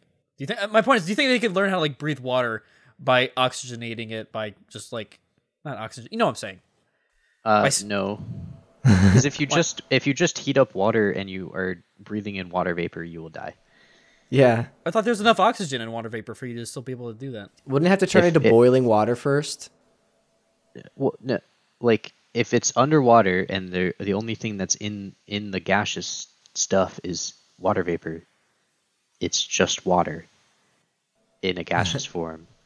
There is oxygen and air that we breathe, and we don't breathe in the water vapor. So I don't think he's a rocket scientist. Which cat is behind you right now, Logan? I'm not arguing that. This is this is Kai. Kai. I am bad at this. Directions and angles. Yeah, Kai is over there grooming himself. Nice. Classic Kai. Blowing in the window. All right. But what do we rank this first episode of the two-parter? I'm going to say 9.3. Jake, what do you have? I have 7.8. Really? I had 8.0. All right. Yeah. I think it's definitely better than the previous episode. Agreed. For sure. And it's kind of, we're still building. Yeah. But we still have to. It's kind kind of like the case of episodes 1 and 2, where like it's the first part of a complete story. But I feel like this one is a better first part of the complete story than the for sure. the first episode. Yeah. The fight at the end with Katara and Zuko is Yeah. one of my favorites. Same. That's a really cool fight between those two. I love how the power shifts when depending on like the sun being out or the moon. The sun comes out. Sun Yeah. will come out tomorrow unless Zhao Zuko's- kills the moon spirit. All right, the Siege of the North Part 2. Yeah, we see more of the spirit world. What do you guys think of that spirit with the freaking Ko? Ko? That's it's creepy, dude. He freaked me out so much as a kid. As a kid, and Oh my now, God, me and too. today. Yeah. That's just I am still scared. scared of centipedes. Yeah. Pretty insane it's for a so kid's weird. show. Yeah. The concept of him stealing faces who make like any just sort piss of him off. emotion. Yeah. Oh my gosh, that is Yeah. a crazy, scary just idea. In fact, that Aang barely gets out of that too once he makes the Yeah. realization. He realizes He's like, the moon I must and be going ocean now. spirits. Yeah. I literally like, thought that was bruh. going to be the end of the show for a second when I was a kid. I was like, oh my gosh. Directed by George Lucas. Yeah. I think the only reason he was able to do that as well was because Directed by Dave Filoni. he was an air nomad. Yeah. Taught He's by the monks disciplined. and everything to let go of emotion, and he was a master. True. Like That's a great point. any other nation probably wouldn't be able to do that. And I think Karuk, that might not be true because Karuk fought Ko, I believe, in the past. Because Who's Karuk again? He was the previous waterbending. Okay. And you only live to Avatar. like 20 something. Oh. Yeah, and his wife or girlfriend or something. Shiruk. Yeah. Lol.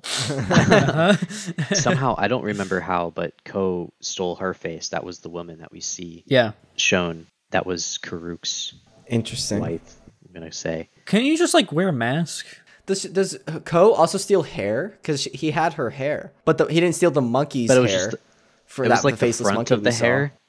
So like Katara's hair loopies, I think. Oh no! Yeah. That's her most iconic feature. But like that brings up a good question. Like legitimately, could you not just like wear a mask and be good? You can be the blue spirit forever, but could you not see? Because you don't have eyes anymore. You don't have a face. You can't breathe. Like, how do you survive? No, have it like be like a member like freaking like they can't see in, but you can still see out. Like a Spider-Man thing. But you might not be able to like take a mask in with you to the spirit world. Yeah. Like Aang doesn't have his staff in the spirit Okay, world. For example. fair. But he has He his just- clothing. Yeah, put his clothes over his face. Oh, that's true. I thought you were saying after he steals your face, can you just wear a mask for the rest of your life? That's what I was asking. No. That's what I Because thought you again, said. we see there like again, he makes an expression, but he's not looking at him, so you can't see his face. Yeah, can he just Or have else like one of I'm those assuming masks from the Deserter episode, like just a neutral mask, and bring that in, or make something? I don't know. Probably not. That's like cheating. This brings the fun out of Yeah, the that- game. Yeah, Come it's on. cheating, but dude, it's a freaking demon spirit thing. Of course I'm gonna cheat if I can. Come on. Anyways, so yeah, I also like, speaking of this, figuring out that the spirits are those like fish. I like how we learn that Zhao found out about the moon ocean spirits because of the great library he alludes to, and how that comes Yeah. back next season. How he stole that info, which is why that Secret spirit library. no longer trusts people. Yeah. One of the reasons. Yeah. Or the Yeah. the latest reason. The maybe. latest in a long line of reasons. Yeah. Yeah. This one does a good job, in my opinion, of also balancing like multiple storylines, because usually it's like the gang in their adventures and then Zuko, and this one has like Aang in the spirit world, has Yue and Sokka and like Katara. It has Zhao and Iroh, and then like also just keeps flashing to the overall generic invasion, like not following like anyone specifically. And Zuko carrying Aang as Yeah, well Yeah. true. Yeah, for a couple clips. That's what, 5 different ones. yeah. And this is a Yeah. 22-minute episode. Holy Freaking cow. crazy. Yeah. And then the panda spirit, Haybat sends Hey, Aang bye. back. Hey, bye. Yeah. Hey, bye. Hi, Sends- Bat. Sorry, I think I had a typo. Yeah. Just Batman in the spirit world. Disrespecting Hey Bye over here. Yeah, my bad. Dude, Hey Bye looks crazy in the live action trailer, but we'll get there. Yeah. Also, freaking, like, I love the beat when Katara catches up to Zuko, and then Zuko's like, here for a rematch. And Katara's like, it won't be much of a match. It absolutely smokes him. Like, that was decimates him. That was impressive. Yeah. Yeah, some one-liners popping off. Katara's a beast. Also, just the imagery then of We already knew that. Zhao taking the moon spirit out and then it all going red. And then when he eventually kills the moon spirit and it goes like gray, like black and white, is freaking haunting. Oh, that was great because you can only see glimpses of color when Iroh's firebending. Yeah. And the color pops. And also Zhao versus Zuko firebending. And then Yue's eyes has some hints of the moon spirit in it. Yep. That's so good. I love how... Yeah, just visually really cool. Again, this is just another case where Iroh, too, is like, if you... He's willing to also go against his own nation. Yeah. For the right worldly cause. Yes. He's like, whatever you do, I will unleash tenfold, or whatever he said on... Yeah. Oh, he did. Yeah. He unleashed it. That was awesome seeing Iroh, like, pop off. Yeah, it's so funny, like... It feels like two different people. Like, it's like you, and then it's like Iroh stealing, like, perfume, versus the guy she tells you not to worry about, Iroh popping off, like, in the moon spirit sanctuary. I'm trying to think of, like, an analogy of, like, a character for Iroh, but there's really no much one that... like Iroh, Daniel. Can't really... Yeah. I keep saying Commander Zhao. Admiral Zhao. No disrespect, Zhao. No, disrespect him now, because he's killed the moon spirit at this point. Yeah, Captain Zhao. Gets demoted. Yeah. That, I think, if anything, that deserves a demotion. Yeah. Dishonorable discharge. I would agree. But so Zhao, who is a very powerful bender in his own right, trained by Zhao, kind of a beast. Oh, shit. Yeah, not Zhao. Zhang. Yeah. Very, very powerful bender. As soon as Iroh starts going off, he's like, He out.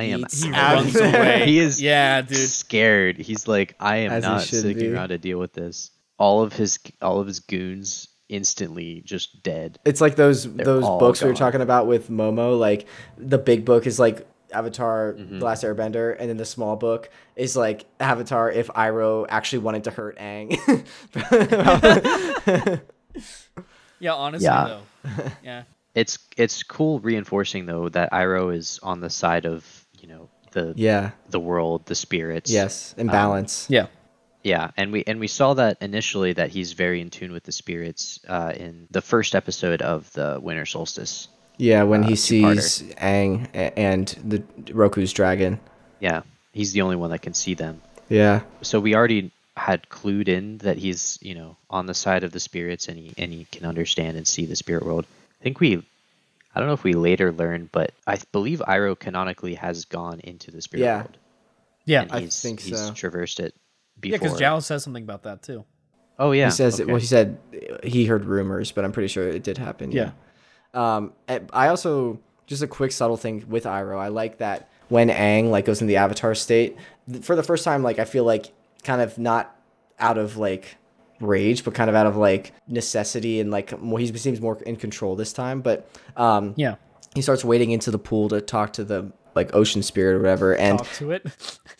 it's a very subtle thing. But in the back, Katara starts to go in after him, and Iroh just holds up a hand to like ask her to stop and let Aang do this, and Katara just like immediately like obeys. There's no like dialogue like, oh, you're a Fire Nation, I'm just gonna go in, but she like kind of like trusts him. She understands. And understands, yeah, which I think is very cool. Yeah, then Aang becomes Koizilla.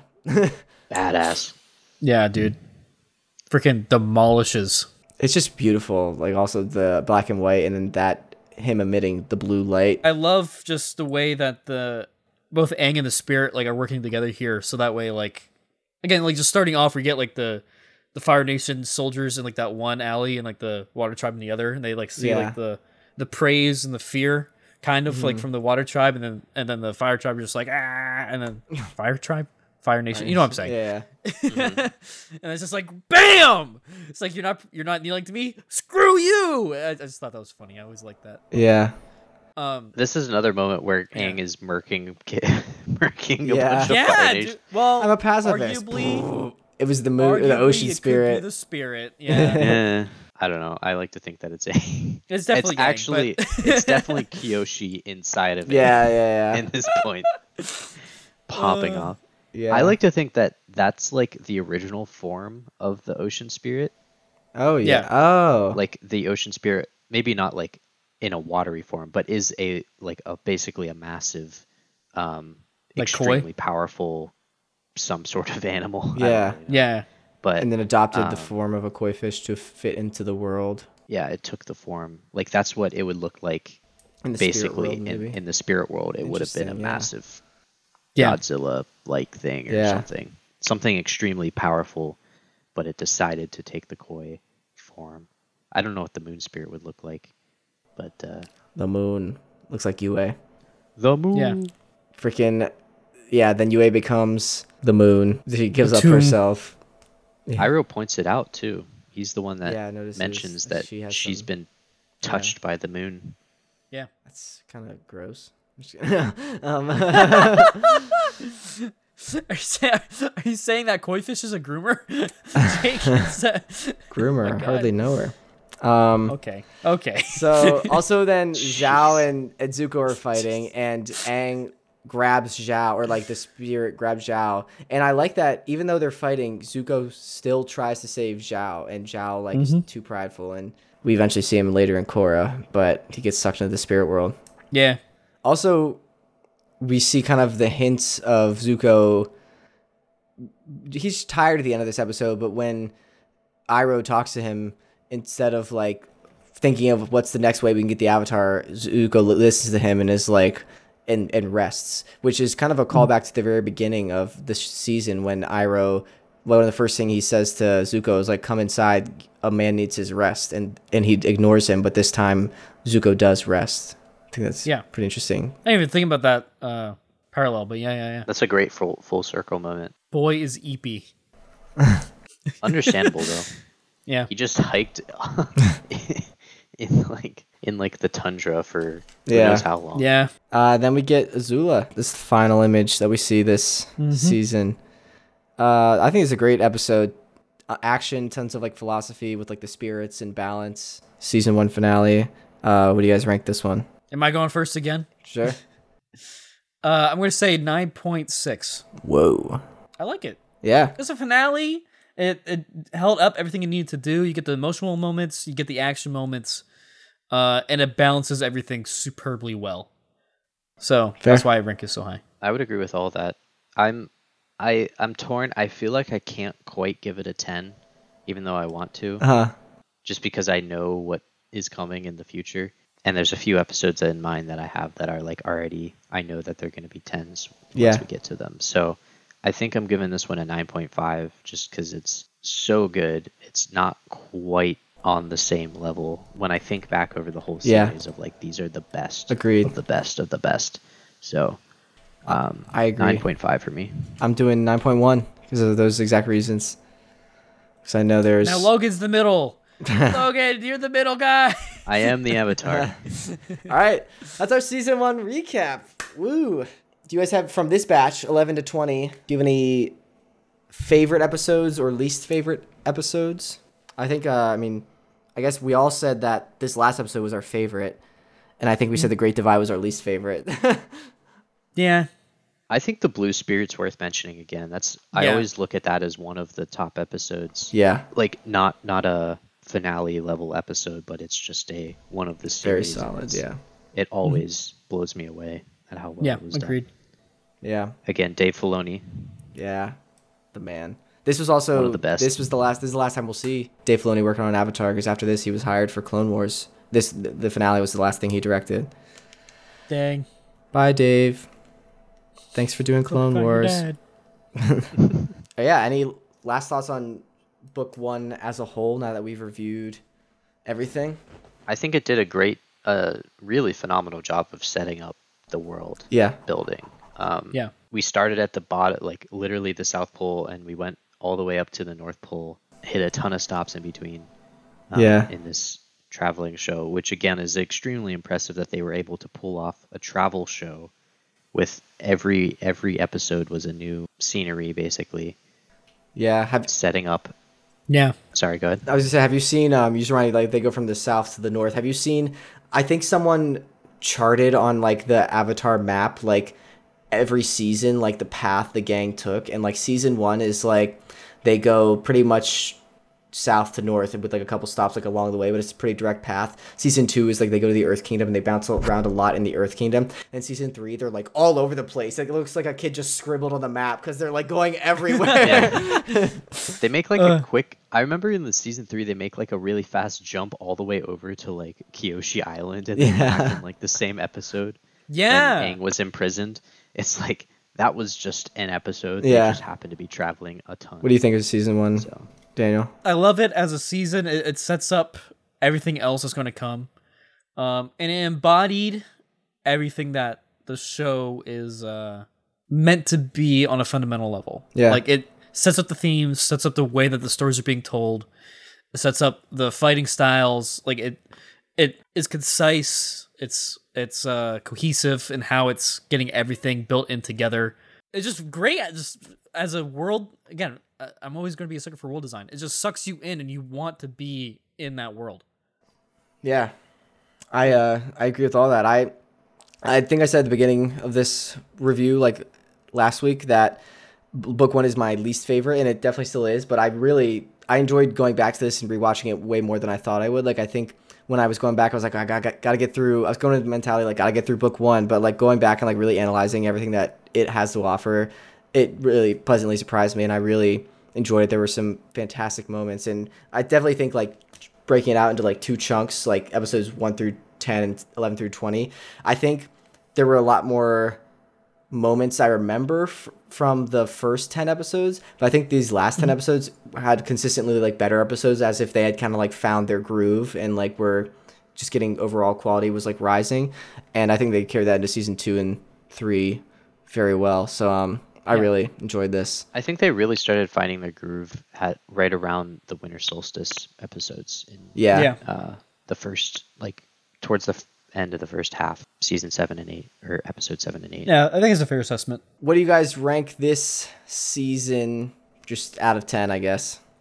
Book 1. I'll give it an 8.5. I was gonna say 8. That's about what I was gonna say. I was gonna say 8.4.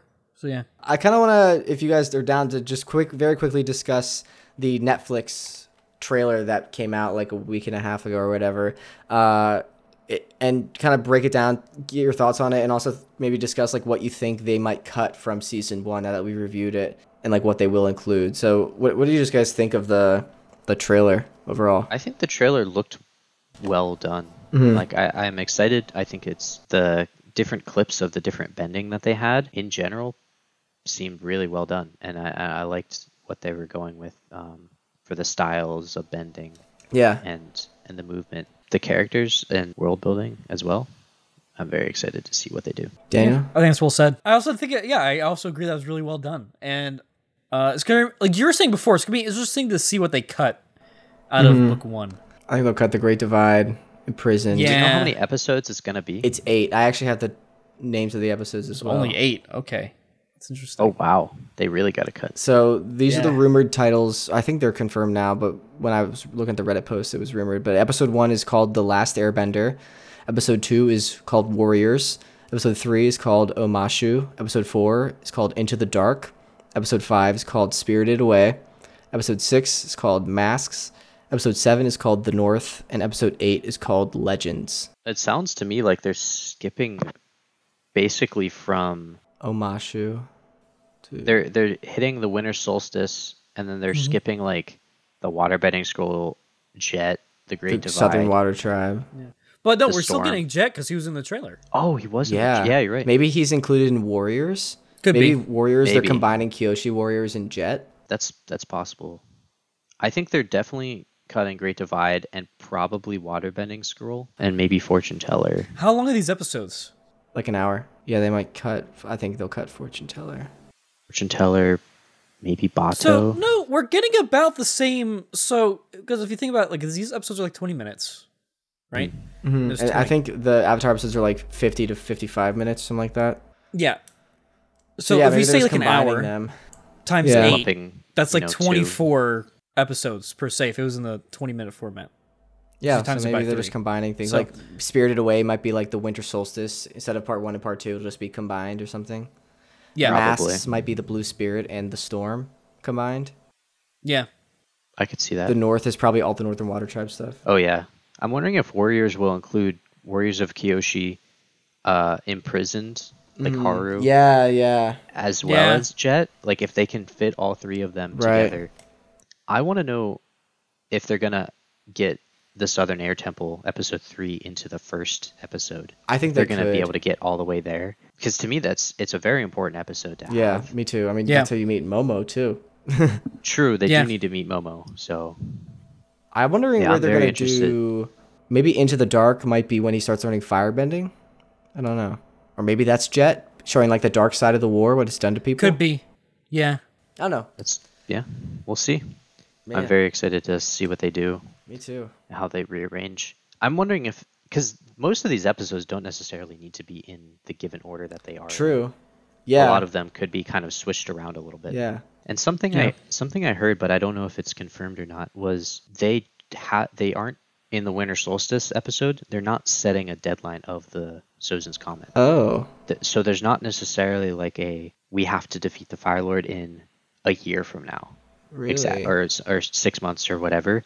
They're leaving that a little bit open to allow for the cast to grow up a little bit That as makes they're sense. in kind of other live action shows do something similar where it's letting their cast grow with Yeah. the show a little bit. Yeah. That's fair. And they're trying not to put an artificial deadline in there that they have to. Maybe they could just say like before somehow Sozin's meet. Comet, and like they don't know when that is or something.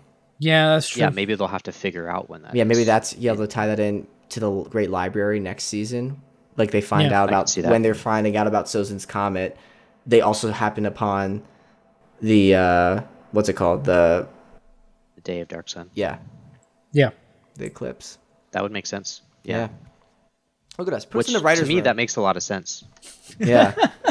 All right. I'm excited about the trailer. Like, I mean, I'm cautiously optimistic. I'm hopeful, but cautiously optimistic. I think it could be cool. They proved they already can say "ang" correctly, according instead of "on." Yeah.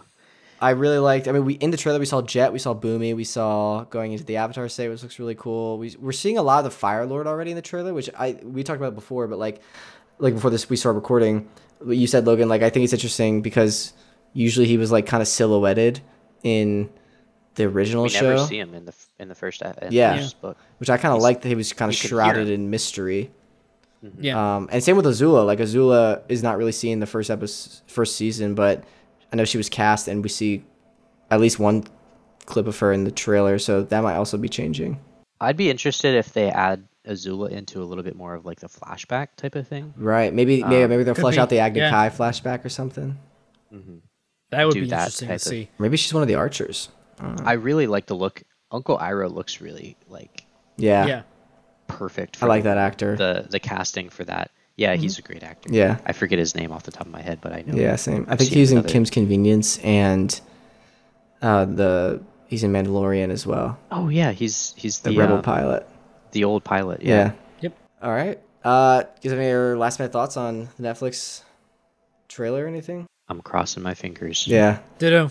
Yeah. I just hope we don't get another like freaking Halo series situation Yeah. going. I mean, the bar is low, which we're going to be talking about next week. Next week we're coming back and we're talking about the M. Night Shyamalan, The Last Airbender Yeah. movie. Yeah. So subscribe for that. All right. You ready for patron shoutouts? Yeah, hit me with them. Cue the Stars music. Boost, got patron Lori, Frank, Rick, Lisa, Evan, Tony. Thank you so much for pledging the tier. You can see the shout out if you like to support us over on Patreon. Link is down in the description. Get the audio episode early, special benefits, perks, all that jazz, and more. Thank you seriously, sincerely to our patron supporters. All right, ready for cool comments. Yeah, what are people saying now? I need to find another TikTok comment that's not the Cars 2 one, because I thought that one was funny. All right, 2 hours ago, bro, Cars 2 was the best. Just another random Cars thing. One day Someone is ago, a big Cars fan. dude, these are people. We posted this TikTok not last. We posted this October 2022, and to this day, still get comments about people defending Cars 2. What? I'm just a regular guy who said it's not better than Lightyear. Like Cars 2 is not better than Lightyear, which I don't know. They're both pretty bad. Like I kind of want to watch both of them and see which one. So you like compare? Yeah. Yeah. I'm just like reading because people are getting like arguments in the comments. Like I'm reading just part of the way in someone's argument. Queso's brother wrote, "Spy is involved because someone is sabotaging races." So now they're just explaining the plot in the comments of our TikTok of Cars 2. So that's interesting. All right, thank you for those comments. Keep them coming, Cars 2 fans. Logan, anything you want to shout out again this time? Shout out the Ocean Spirit. Yeah, MVP. I think I shouted last time was Roku. I'll give it to the Ocean Spirit this time. That was hell yeah, pretty beast mode, pun intended. Yeah. All right. I thought you were gonna shout out Kai, but he's gone now. No, he's up there still. He's just sleeping. embarked. He is? Encased in Embarked? light. Yeah, he likes it up there. All right, Daniel, ready for that introduction? Yeah, tell me when. When? We just talked about what we want to talk about. Now we're done. Blank. Thank you so much, everyone, for listening. We really sincerely appreciate it. We'll be back next time with the last Airbender live action movie, and then the show comes out. See you next time. Goodbye. Bye. Peace.